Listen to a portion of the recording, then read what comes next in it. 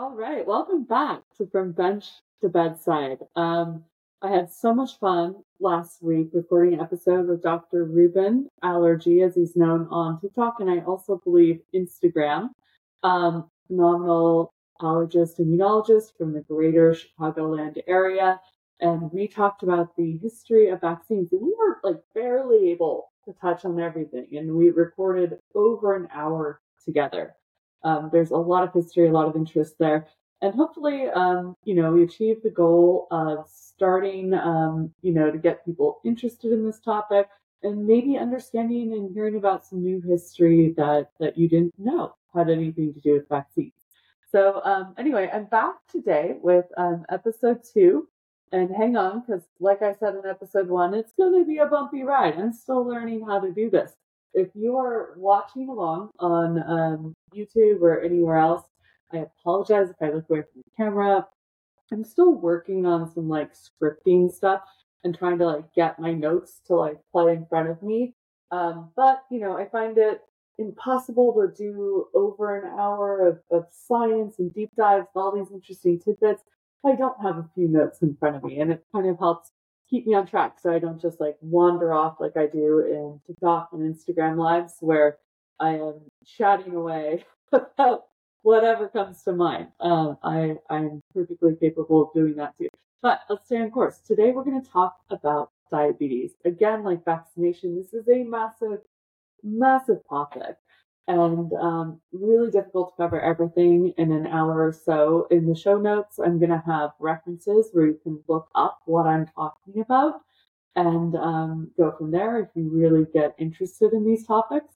But diabetes is such a massive disease. It impacts so many people, just under 1 in 10 people around the globe of known cases. And that's considered to be a massive underestimate. And we're gonna talk about that a little bit too. I also have a personal connection to this. I also have a personal connection to this. About mid-30s, my father developed diabetes, and that was really unusual for someone of his phenotype. He was athletic, he was relatively young, he was really healthy, and at that time, there was no inkling that people could develop type 1 diabetes in middle age, but you can, and that's now known. That said, being treated, and he was immediately insulin dependent too. So I have a little bit of a personal connection to it from that. As life would have it, we get brought full circle sometimes. And I didn't intend for this to happen, but I did end up working in a lab that studied diabetes and doing some work in that area and in autoimmune disease. So that was really interesting to me. It's funny how life works. I didn't really plan it that way. I didn't anticipate it, but hopefully the contributions I had to the science there were helpful for others. And let's dive in. Let's talk about diabetes. All right. So we're going to go over some of the background, then some of the ancient history, and bench to bedside. This is our podcast here. Discoveries and collaborations and transitions all the way up into the modern age. So welcome. All right. So diabetes is a Greek word that means siphon or to pass through. And the Latin word mellitus means sweet. Were put together and we have diabetes mellitus, all right? And this is not to be confused with other types of diabetes. There is something called diabetes insipidus, which actually means bland. So bland diabetes, bland siphoning out of massive quantities of urine. And this has to do with the pituitary gland causing excessive thirst and excretion of large quantities of dilute urine. Diabetes mellitus, people get very, very thirsty, and I'll explain why that happens. And they are urinating constantly, but the urine is sweet. So that is the difference, and that is the clue back in history that led people to discovering things like insulin and how it works. All right, so the gist of diabetes is really that you have too much glucose, too much sugar in your blood, and your body's not able to process it. And all of this links back to a tiny 51 amino acid peptide hormone called insulin. And insulin acts like a key that unlocks the door that lets sugar molecules into your cells. And then it goes through cellular respiration, and we make ATP, and the little engines of our cells, the mitochondria, or the powerhouse of the cell. You may have heard that. That's where ATP is made. They do their thing. You get energy. We are all walking around, breathing, talking, listening to this podcast because of that. Now, it may be counterintuitive that diabetes is kind of a wasting disease because you have too much sugar, you have too many calories circulating. But the problem is you can't really absorb them. If that mechanism, and there's different ways that mechanism works in type 1 and type 2, and I'll go over that. But if that mechanism is broken, if you will, if it's not quite working, then you're not going to get the sugar that your cells need to function into those cells inside, okay? And instead, you get really, really thirsty because you have a lot of something in your blood and you need to excrete it. You have excess, okay? The same can happen if you have too much salt in your blood and get really, really thirsty, and your kidneys are like, hey, we've got to get rid of this. We've got too much here. And then you excrete it. So that is one of the first things that shows up with diabetes. It can be kind of a wasting-like disease. Some people start to lose weight really fast. They feel tired, exhausted, they're thirsty all the time. And the urine is very sweet because they are excreting all of that sugar. All right. So, just if anyone's listening, for health purposes, your fasting blood sugar should be somewhere between 70 and 100 milligrams per deciliter. If you're walking around and you don't have any problems with insulin in your system or responsiveness to insulin, which is type 2, type 1, you don't have enough insulin, and we'll go over that. You're around 120 milligrams per deciliter, somewhere between, I don't know, 110, 130. It's a reasonably healthy range. And what's fascinating to me is that this is conserved through mammalian species. When I was working in diabetes, we have a type of mouse, a mouse strain that develops spontaneous type 1 diabetes. This little mouse colony goes diabetic, about 80% of them or so do, and we would track their blood sugar nearly identically to the way people track their blood sugar. People prick their finger, they put a little blood smear on a strip, it goes into a sensor, and it gives you your readout of your glucose levels. Same thing, we would poke them on the tail, we'd get a little drop of blood, we'd put it on a strip and a sensor that was used to check human blood sugar. We would get the same readouts. The healthy ones would be around 120. And as they developed diabetes over time, we would watch that blood sugar rate go up and up, and they would get thirsty too. And so this was a really nice animal model. And I apologize if you're not into animal research. I'll do a little disclaimer shortly after this. But, this is a really nice model for us to say, okay, this little animal is starting to develop diabetes. What can we do to slow it down? What can we do to stop it? Is there anything we can do that would translate to humans developing type 1 diabetes? And, the evidence is out there that the earlier this is caught, the better for type 1 diabetics. So let's go over some of the numbers. Well, first, let me give you the animal disclaimer. I do talk about animal research in Bench to Bedside, and, I think anyone with half a heart likes doing animal research. We don't love it. I have pets. I think animals are amazing. You never want to be doing this unnecessarily. There are many procedures for justification, lots of things that we do to make sure these animals live the happiest, healthiest, pain-free life possible.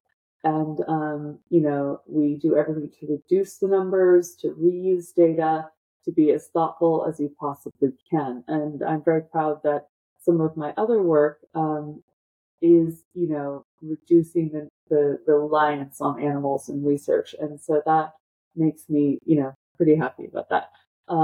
And that is the ultimate goal, right? Is to move away from ever having to use animals in research. However, historically, there were things that it wasn't possible. It was not possible to get to understanding the physiology of health and medicine without using animals in research. And so, I hold a big heart of gratitude for those little creatures for helping us. And some of the things we discover in humans get applied back to help our pets and our animals too.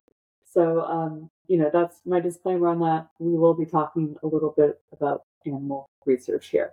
And the good news is we now have an understanding of this particular disease, so we don't need to do the kind of animal research we used to. All right, so let's go over the number of people that are impacted by diabetes, this disease, around the world. So according to the International Diabetes Federation, in 2021, about 537 million adults aged 20 to 79 are living with diabetes. This is a huge number. It's close to 1 in 10. This is a significant underestimate, and I will show you a slide on that soon. So this number is predicted to rise, continue to rise. It has been rising for the last 10 or 15 years, but to about 643 million by 2023 and 783 million by 2045. And they also estimate that about 1 in 2 people with diabetes is undiagnosed. And, this happens in places where we don't have healthcare infrastructure, where people go untreated for a lot of diseases. I recently did probably the most unpopular series on TikTok about parasites and how many people around the world are impacted by parasites. And the gist of it all is cook your food, wash your hands, access to clean water. That's it. That would cure so much parasitic disease around the world. But just like other diseases that have high burden in areas where there is not good healthcare infrastructure, not good water infrastructure, diabetes goes undiagnosed often. All right. So this is kind of, a projection on the total numbers of diabetes. But there is a BMJ letter, British Medical Journal letter, that I'm going to pop up on the screen right now. This graphic, and it shows that the overall prevalence is probably underdiagnosed by about 200 million. And then the time to developing the numbers that they are citing is probably underestimated by about 12 years. So the prevalence is going up faster than we think, and more people have it than we think. International Diabetes Federation says about 6.7 million deaths in 2021 were attributed to diabetes. This is 1 every 5 seconds or so. And that diabetes costs the United States at least $966 billion in healthcare expenditures. And this is an over 300% increase over the last 15 years. Now, it's difficult to overstate this clinical burden of diabetes, all the way from the individuals impacted and the rising rates in different communities, all the way up to, major healthcare infrastructure being significantly burdened by this. Now, as you may know, there are 2 different types of diabetes. There is type 1 and there is type 2. Type 1 is called insulin dependent, okay? It requires insulin in order for people to function. And type 2 is called insulin independent, indicating that the mechanism by which type 2 develops is not dependent necessarily on insulin concentration, though the outcome can be really the same for both patients, where they both may be taking insulin to help regulate their blood sugar. All right, so let me go over that for you real quick. I'm going to put a slide up on the screen. Hang on 1 sec. All right. So what you're seeing on the screen here is a figure from a Nature review. Nature Reviews in Molecular and Cell Biology. It came out in 2012. And just a reminder, these pathways are incredibly complex. But what you're seeing here over on the left-hand side of figure A and B are insulin receptors. And insulin is a hormone. It initiates all sorts of action in a cell when it binds the insulin receptor. But in general, when you're talking and thinking about diabetes, one of its major courses of action is to bring the GLUT4 receptor to the surface. Now remember I said insulin acts like the key to unlock the door that brings sugar into your cells. So the insulin hits the insulin receptor, that's the key, and it brings vesicles containing something called the GLUT4 receptor. This is like the door for glucose to get into your cell to the surface, and then the sugar can be absorbed from your bloodstream into the cells that need it, okay? And this mechanism is disrupted in type 1 diabetics because they don't have enough insulin to unlock that door. And in type 2 diabetics, often it's a very metabolically complex disease, but often it's that they've lost sensitivity to insulin, meaning they don't have enough GLUT4 receptors anymore in some cases. So I even read a paper recently showing that type 2 diabetics can have reduced messenger RNA, messenger ribonucleic acid expression, and that means that your body's going to make less of this GLUT4 receptor and less mRNA, messenger RNA specifically for GLUT4. Let me be clear about that. So this, these are things that can happen at the kind of cellular control levels if you have type 2 diabetes. So type 2 diabetics are the majority of patients. It's about 90% of people, anywhere from 90 to 95, depending on the population you're looking at. Type 1, it's about 10%. And type 1 can be diagnosed as young as I've seen 2 years old. And this was a point of curiosity for me. I wasn't able to find a good answer. So if you have a good answer for me, drop in the comments. I'd love to see it. But I'm very curious if this earlier diagnosis is because we're noticing it sooner, or if these children are developing more pernicious autoimmune disease. So usually when I first started studying this, diagnosis was around like 4 or 5 years old. And now I've heard of diagnosis as early as 2 years old. Maybe it's more about awareness, but often diagnosis for type 1 diabetics only occurs when they start to get really thirsty and they start to demonstrate the symptoms that you would see with someone who's lost all their insulin. And it is true that often by the time a child is diagnosed, they've lost 90% of their cells that produce insulin. So let's talk about those cells. So they're called beta islet cells, ISLET, and they live in your pancreas in little bundles, along with alpha cells. But what happens in type 1 diabetics is that you have an autoimmune response that starts attacking those beta cells and it kills them off. And then you lose the ability to produce insulin, which is why they are insulin dependent. They have to take injections to always replace it. Alpha cells also help regulate your blood sugar. They produce glucagon, which tells your liver make more glucose. So if you're fasting, if you haven't had a meal for a while, you may have more glucagon in your system, injecting, glucose from your liver, other places of storage into your bloodstream so that you can continue to function. So that's a bit of background, and I hope that all makes sense to you. But let's dive into the history of what's going on with diabetes.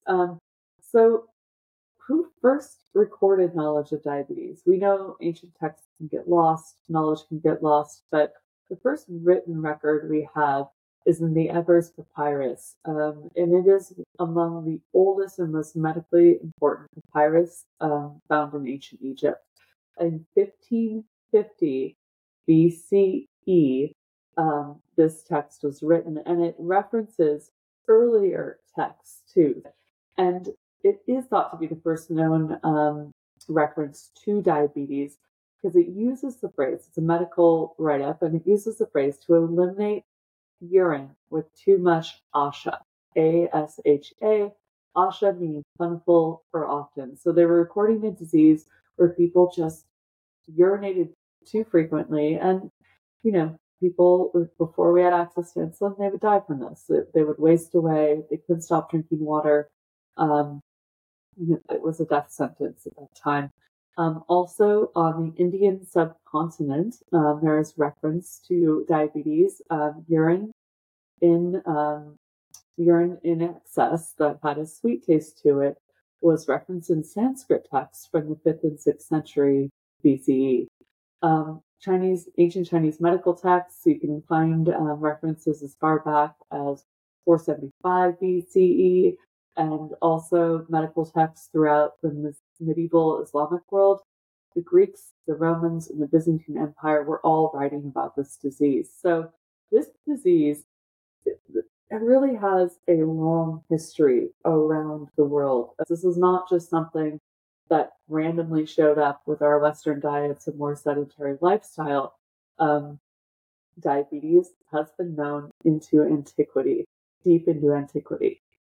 So all these descriptions have been floating around the ancient medical world for a very long time. But the first person to coin the word diabetes that we still use today came in the 2nd century AD. That was Atreus, a Greek physician who provided a really accurate description of diabetes. And he wrote 8 different treatises on diseases, which are still around today and are considered to be among the most important Greco-Roman medical works ever written. So he was the first one who said diabetes, siphon, too much urine. And that was a Greek word. And remember, diabetes mellitus is both Greek and Latin. Mellitus being Latin. And that came from a physician in the 17th century. So we're going to fast forward through time here.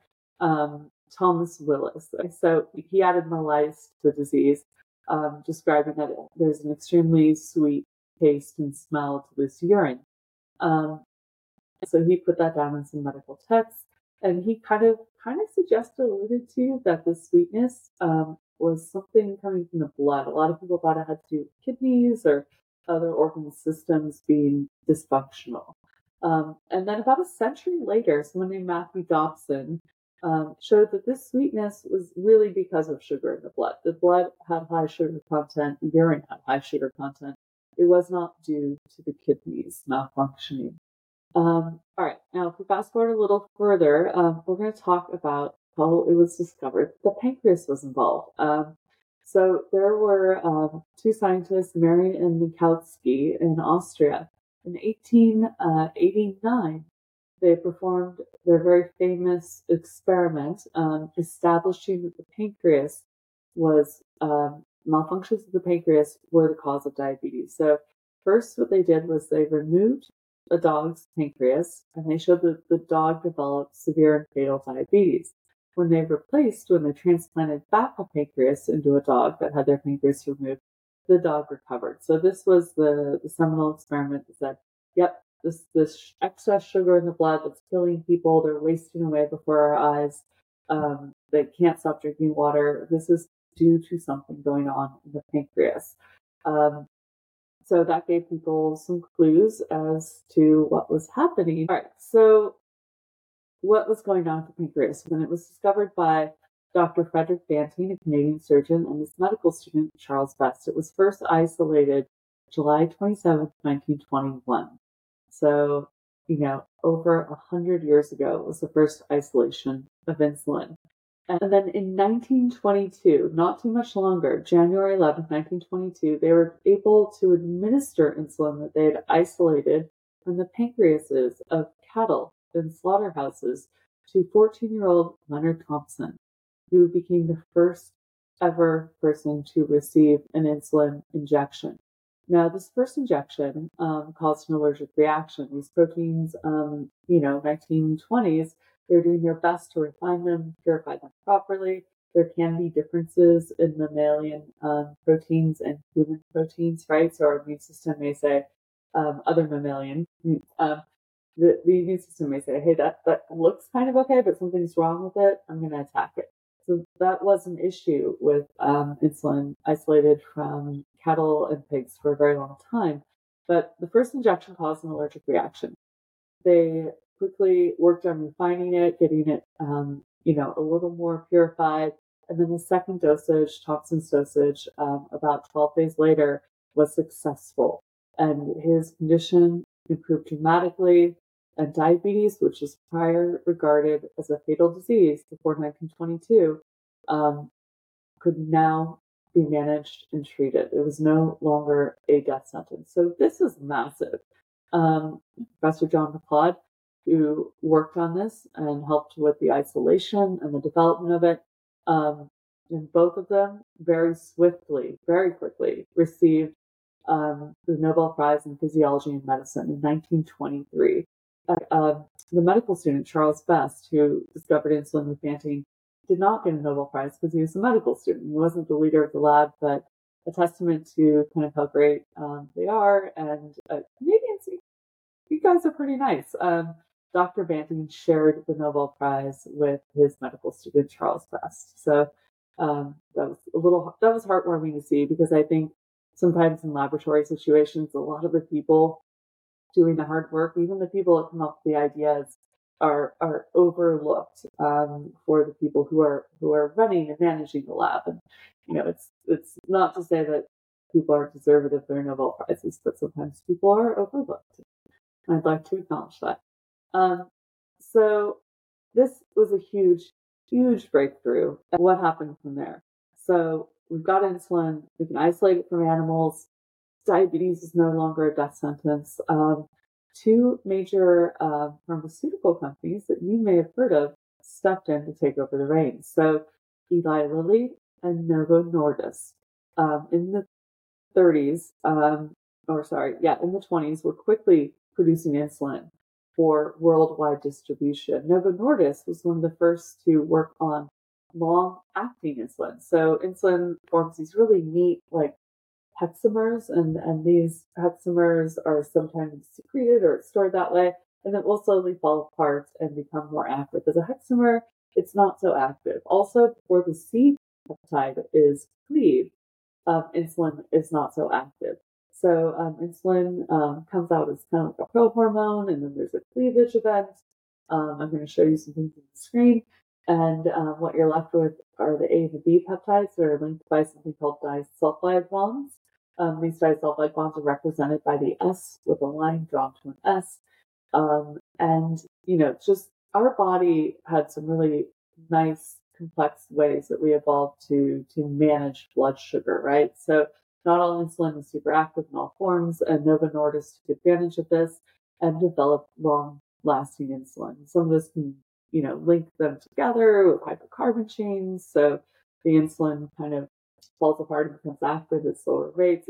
It's really interesting, neat protein biochemistry that was very quickly taken advantage of, and pretty wild stuff at the time, because we didn't have anything like genetic sequencing. We didn't even know what the basis of DNA was. Like, we didn't have the word DNA yet. We did not know the genetic code for cells. So Watson and Crick came on a lot later, but they were able to do all of this to try to help people with this disease that was prior a death sentence. And I think that is pretty amazing. All right, so we're going to fast forward through the early 1900s pretty quickly, all the way up to present day. So 1965-ish, genetic code was deciphered, Nobel Prize, Watson and Crick, and Rosalind Franklin. I'm going to mention her because she's often overlooked. Her X-ray crystallography was why they were able to solve that structure and giving them the Nobel Prize. All right, so recombinant DNA methods, they kind of started in the early 1970s. Chemically synthesized DNA was shown to be active in cells for the first time in 1976. So doesn't, maybe it sounds a long time ago for some people, but I was born in the 70s. That doesn't sound too long ago for me. But same year, Genentech was founded. And that, that's the start of Genentech, which is now a massive biotechnology company. It was founded out of this technology where, hey, we can get cells to make protein if we stick DNA code in them. They started to figure this out. And for any of you who are listening at UCSF, hello.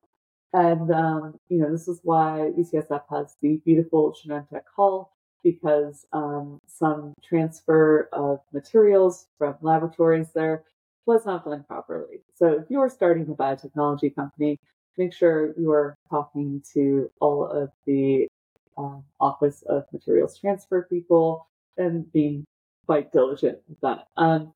But UCSF got a beautiful building out of it. Great. Genentech was founded. They partnered with Eli Lilly to start to make insulin in E. coli. So E. coli are rapidly growing bacteria. They can produce a lot of insulin in big vats very quickly, and then you can purify the insulin from that. So that was how Genentech got its start, and how Eli Lilly was starting to make cheaply producible insulin and remove the reliance on pancreases from slaughterhouse animals. And that's really a big step forward, right? In reducing cost and reducing contamination and reducing purification issues, etc.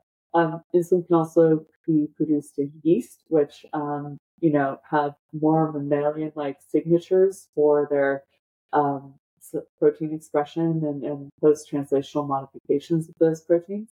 But in 1982, Humulin from Genentech, in their partnership with Eli Lilly, was approved by the FDA. So boom, we have massively producible insulin on the market, 1982, and it's so exciting. All right, so let's zoom forward into modern times.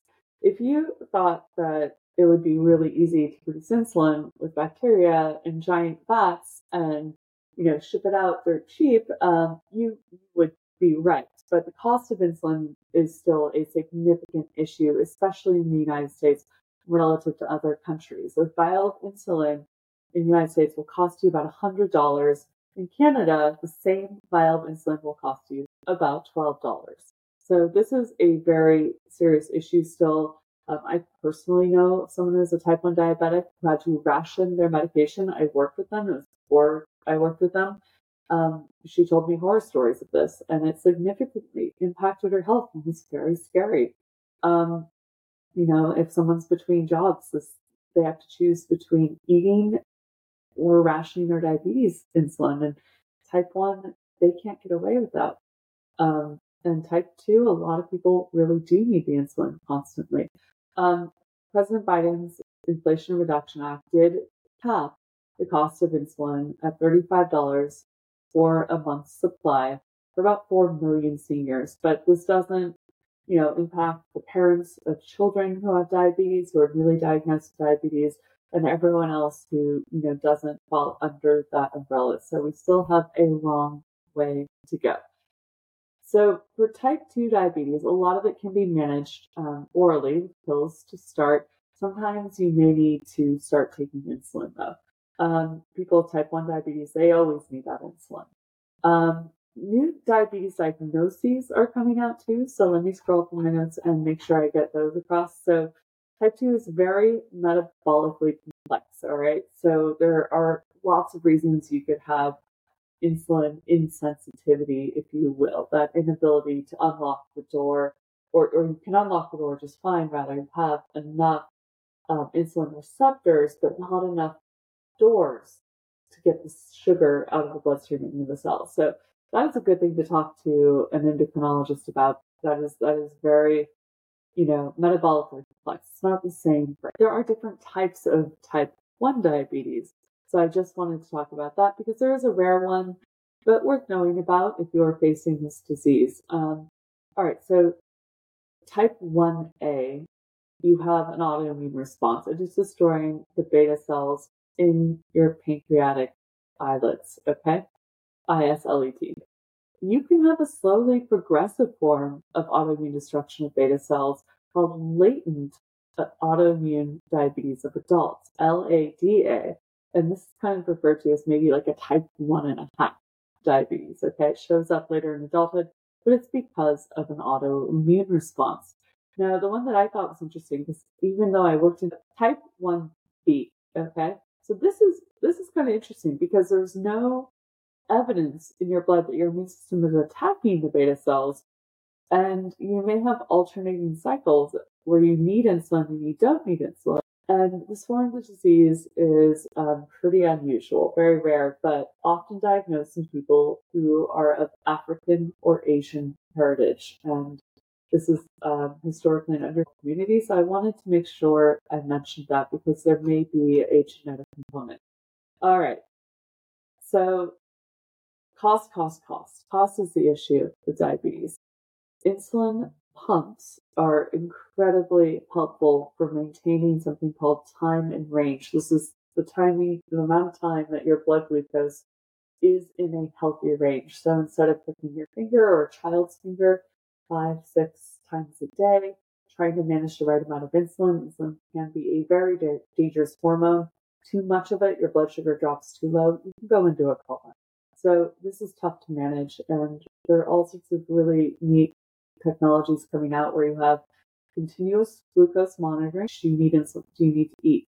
That kind of thing. And the problem, though, again, is that things like continuous blood glucose monitoring and pumps can be very expensive. So if you're listening to this and you're facing a new diagnosis, or you're still managing a diagnosis, a recent one, I encourage you to go to the Juvenile Diabetes Research Foundation website, JDRF, and they have a really nice write-up on whether or not you may be eligible to get a free insulin pump. And this program is through the National Institute for Health and Care Excellence, NICE, NICE, and you can get potentially a free Medtronic insulin pump.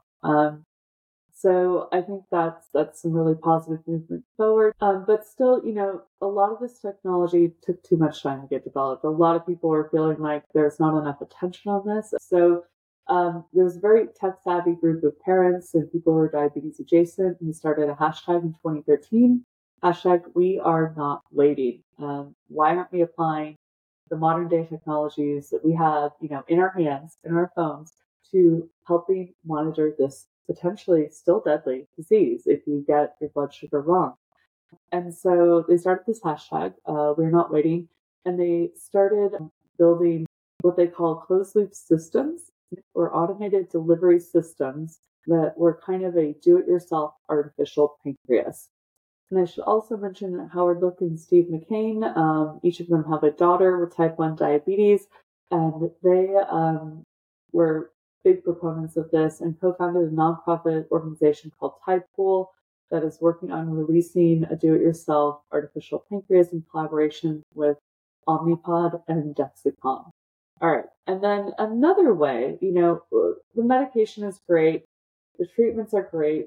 This is truly life-saving. If you can manage it better, it will continue to improve. But, I always, in my pursuits of ideas, I want real solutions. I want, life-altering solutions. And transplantation of pancreatic islets is one of those ways I truly believe we can get there. So that is one of the reasons I'm so interested in organoids and organoid development. Because there is good evidence that transplantation can keep people insulin independent. Why don't we do it? Really, really difficult to isolate healthy islets from a donor pancreas. The pancreas is chock full of enzymes, and it is one of the first organs to start to fall apart and self-digest, often, within minutes of death. You start to have degradation. Also, because you need so many of them, and you often need at least 2 donor pancreases for a given transplant. The transplant methods have been improved. They were first done by injecting the islets into the liver, because the liver had ready access to a high amount of blood flow through capillaries. So the islets themselves could kind of lodge in there. They'd be supplied with blood, and they could sample the blood sugar and release their insulin. That works. It works. It's not great though, because you lose about 90% of the islets last time I was reading about it. Another more recent way that people have been looking at doing this is by putting them in something called the omentum. This is kind of the connective tissue and fat around your organs, kind of like that tissue, in your midsection. And that seems to work well also. And perhaps a little bit better. The issue with this is that people, just like any organ or tissue transplant, run the risk of developing graft versus host or host versus graft disease, and rejecting that transplant. So they'd have to be on immunosuppressive medication. A lot of the interesting work being done in the stem cell biology world and the organoid world, I'm really hoping to see them dovetail, where people can get transplanted back their own cells, just differentiated into insulin-producing islets. So there's a lot of research going on there, and I think that's very exciting. And last but not least, I must make sure I mention openinsulin.org. It was founded a few years ago. Looks like they took not a hiatus, but they're not updating their website as much during the pandemic. But they are still active, and they are kind of um, people who are part of this biohacker movement. And their idea is that everyone should be able to produce their own insulin. And like I said, it's small protein, but there are going to be hurdles. Small protein, easy to produce. There are going to be hurdles with getting that through regulation because you want to make sure it is pure. You want to make sure people have exactly the right amount because it can be very dangerous if too much is injected. But I really applaud their efforts for bringing low cost, highly accessible, life saving medication to people. So they are based in 3 different places. I think their mothership is in Oakland, California, and then they have laboratories in Baltimore, Maryland, and Paris, France. And they are working to develop, as I say, the first practical small-scale community-centered model for insulin production to make it readily accessible for all. All right. So I hope that you've learned a bit about type 1 and type 2 diabetes, all the way back from when it was first described in texts that we still have available today in ancient Egypt, all the way up to kind of the interesting biohacking that is happening. And as always on Bench to Bedside, none of this would be possible without collaborative work between physicians and scientists moving forward the frontier of health and medicine. All right, everyone, have a wonderful day. I'll see you later. All of my references are in the show notes.